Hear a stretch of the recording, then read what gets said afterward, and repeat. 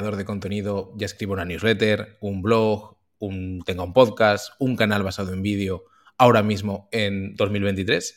Bueno, en Haciendo Cosas lo hemos probado y vamos a darte nuestra opinión y cómo nos está yendo.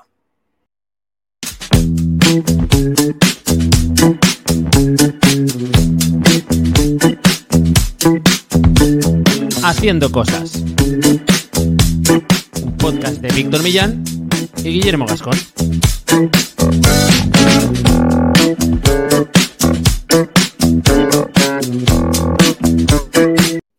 ¿Qué tal? Aquí Víctor Millán de Haciendo Cosas. Hoy no me acompaña mi compañero Guillermo Gascón, ya sabéis, cofundador de la agencia de cookies y especialista SEO, porque hoy es uno de estos capítulos que hacemos on the road, donde grabamos cada uno un poco por nuestra cuenta y os traemos alguna pildorita de cosas que hemos aprendido. En este caso, ya os contaba, Substack, la plataforma, digamos, que a todo el mundo tiene en la boca, que está rodeando todo el tema de la creación de contenidos. ¿Por qué? Pues bueno, primero porque viene creciendo bajo una promesa de ser como una gran plataforma para newsletters, mutando en muchas cosas, está creciendo, está ganando muchos adeptos, y porque en los últimos meses, pues bueno, en la guerra que ha tenido un poco cruzada con Twitter y con Elon Musk, ya sabéis, al final se ha quedado en nada, pero bueno, en un momento dado Twitter bloqueó los enlaces salientes hacia Substack, pues le dio un poco más de bombo. Y en esta, digamos, especie de baile, no se hacia muy bien dónde, que está teniendo Twitter, pues muchos creadores y mucha gente que tiende a crear su contenido y a publicar en texto,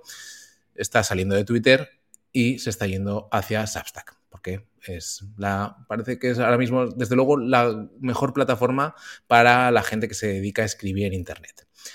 Aparte de la gente que se dedica a escribir en Internet, bien sea con un boletín o una newsletter o con un blog, porque al final Substack, ya lo veremos, se está convirtiendo, o lo estamos viendo ya, en un blog, en una plataforma de blogging, como pudo ser Medium, como puede ser WordPress.com, que con la peculiaridad de que está muy enfocada en que se envíen por email y en la red de recomendaciones.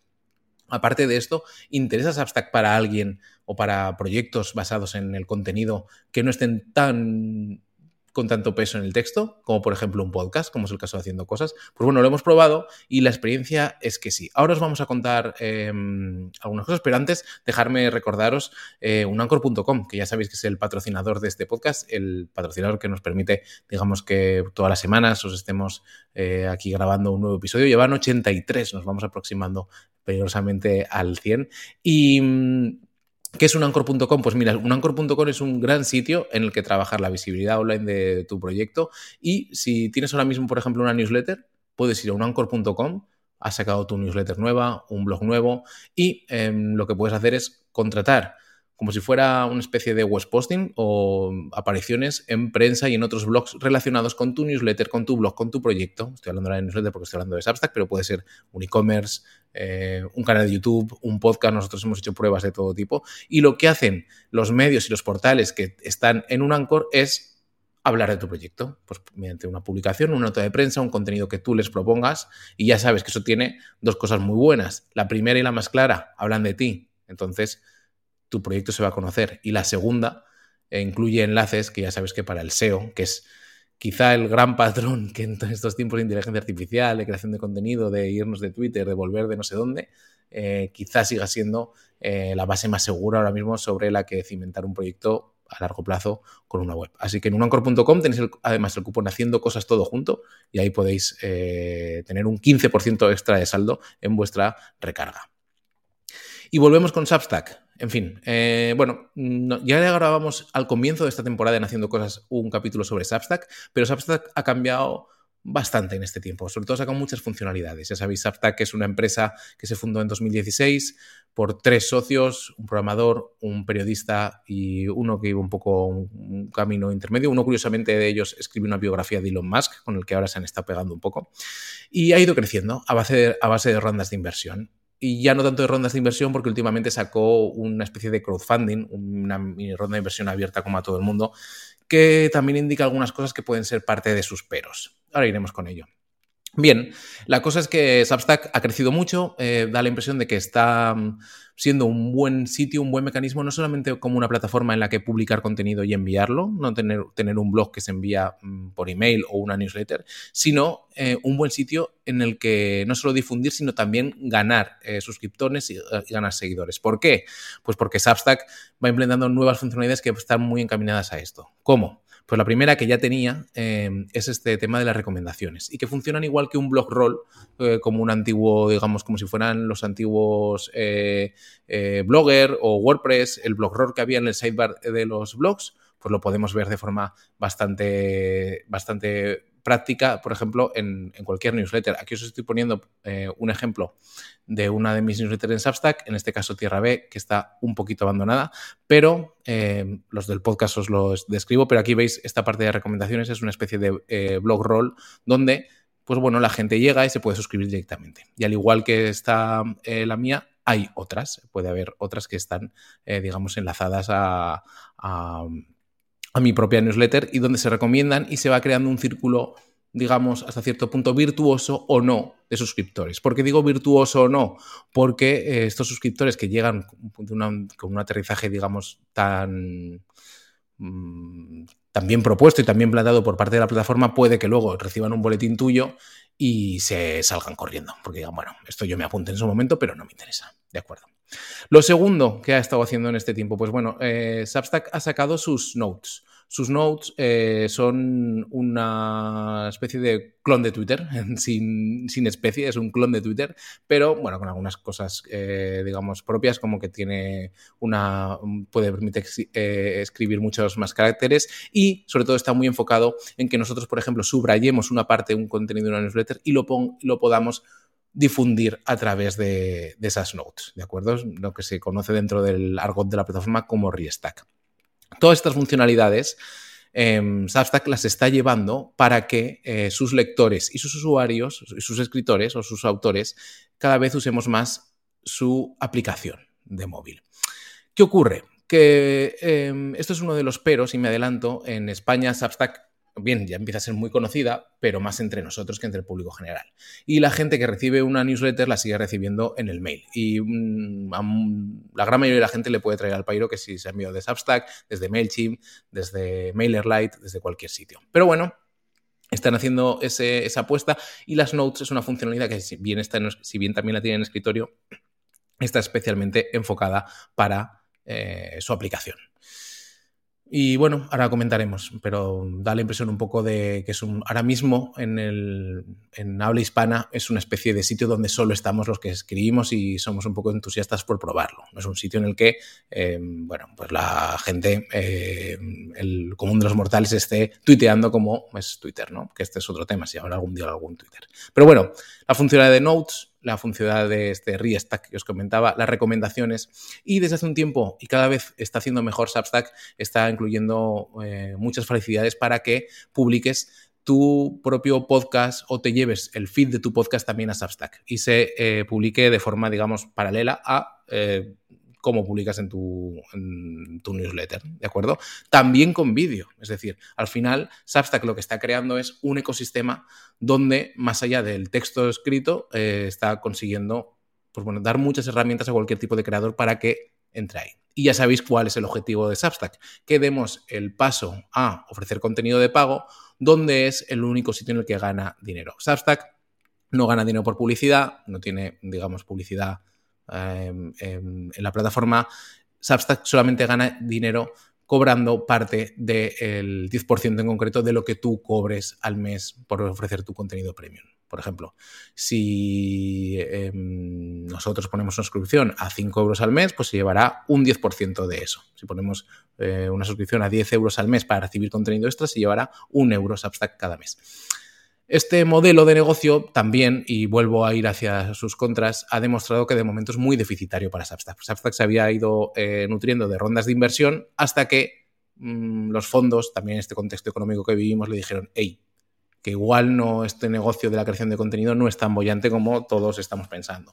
Y tuvieron que sacar esta especie de crowdfunding o de inversión, digamos, de micromecenazgo donde además tuvieron que presentar algo más de cuentas. Substack no es una empresa, digamos, que cotiza en bolsa, así que todas las cuentas son internas, pero sí que se ha sabido que, por ejemplo, Substack hasta ahora ha ido creciendo mucho en Estados Unidos fichando a periodistas independientes o a periodistas que estaban en medios pero que querían tener su propio boletín, los fichaba poniéndoles directamente un sueldo, ¿de acuerdo? Aunque ellos luego pusieran versiones de pago a sus newsletters, estaban a sueldo de Substack. ¿Para qué? Para incentivar que usaran la plataforma, etcétera, etcétera, y que ganaran audiencia y fueran arrastrando su audiencia.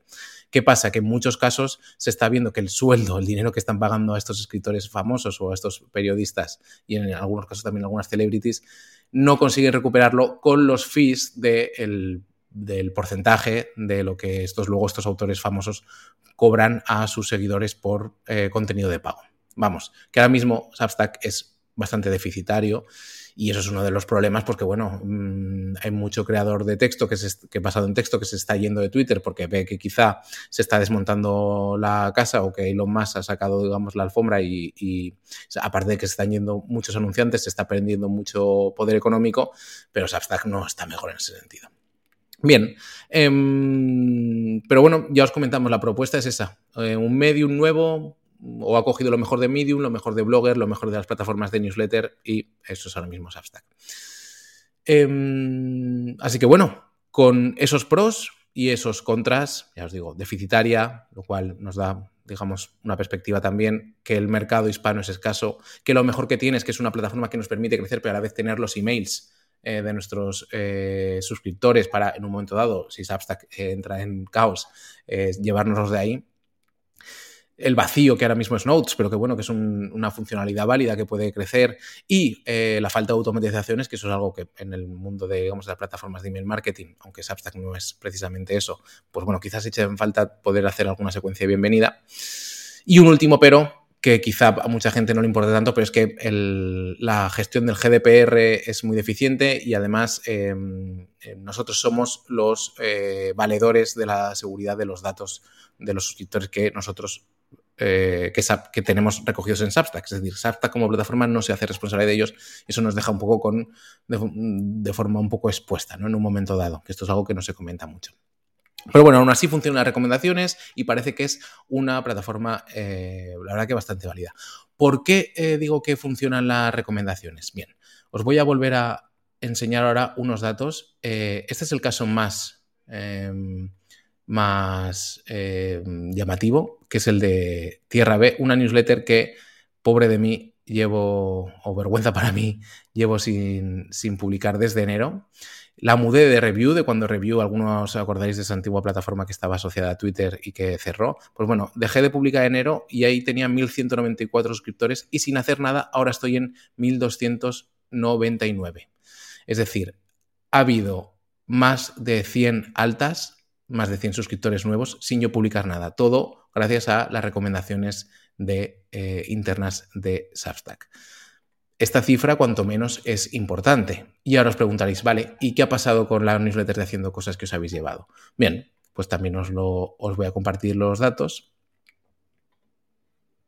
Los datos de Haciendo Cosas partíamos con 1.925 suscriptores y ahora apenas tenemos cifras globales 4 más, pero es verdad que en total han sido casi 13 suscriptores más en estas 2 semanas que llevamos. Y sin menearla mucho y enviando únicamente un post que, bueno, pues no tuvo problemas de entregabilidad, que eso es otro tema que hay que tener en cuenta y que, digamos que estamos contentos con el cambio. A ello se suma que Substack nos permite la posibilidad de empezar a enviar también quizá el audio, ¿no? Mandando el feed y enviar, digamos, el episodio también directamente al mail de los suscriptores. Bueno, son cosas que se pueden probar, que ahora se presta la plataforma a quizá intentarlo.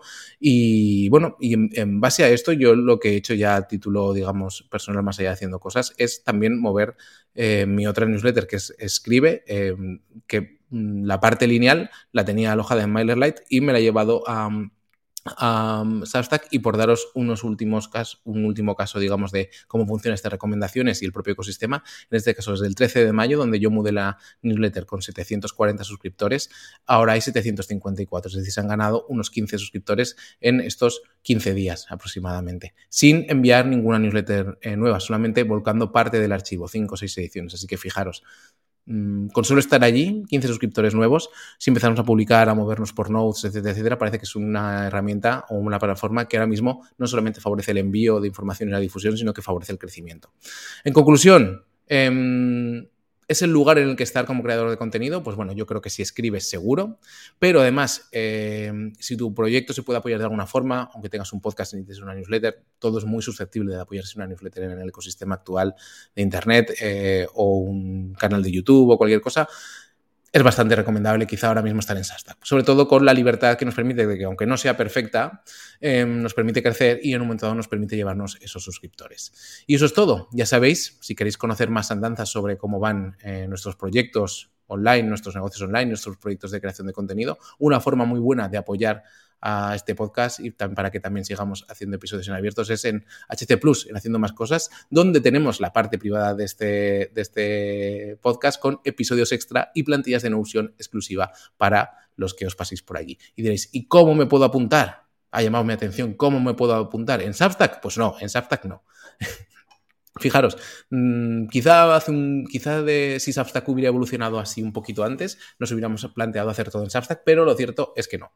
Haciendo más cosas, lo podéis encontrar en haciendocosas.online/plus, y ahí os llevará a un espacio en Gumroad, otra plataforma también muy buena para, digamos, ofrecer membresías y productos digitales, y ahí os podréis unir y disfrutar ya de un montón de episodios extra, episodios completamente privados, acceder a una comunidad pequeñita donde hablamos en confianza de nuestros proyectos online y también a tener acceso a todas las plantillas de Notion, que yo creo que son ya más de 6 o 7. Así que nada, nos escuchamos, nos vemos por YouTube, nos podemos dejar estrellas por Apple Podcast, valoraciones por Spotify e incluso nos podemos saludar por iVoox. Así que nada, nos vemos haciendo cosas. Chao, chao.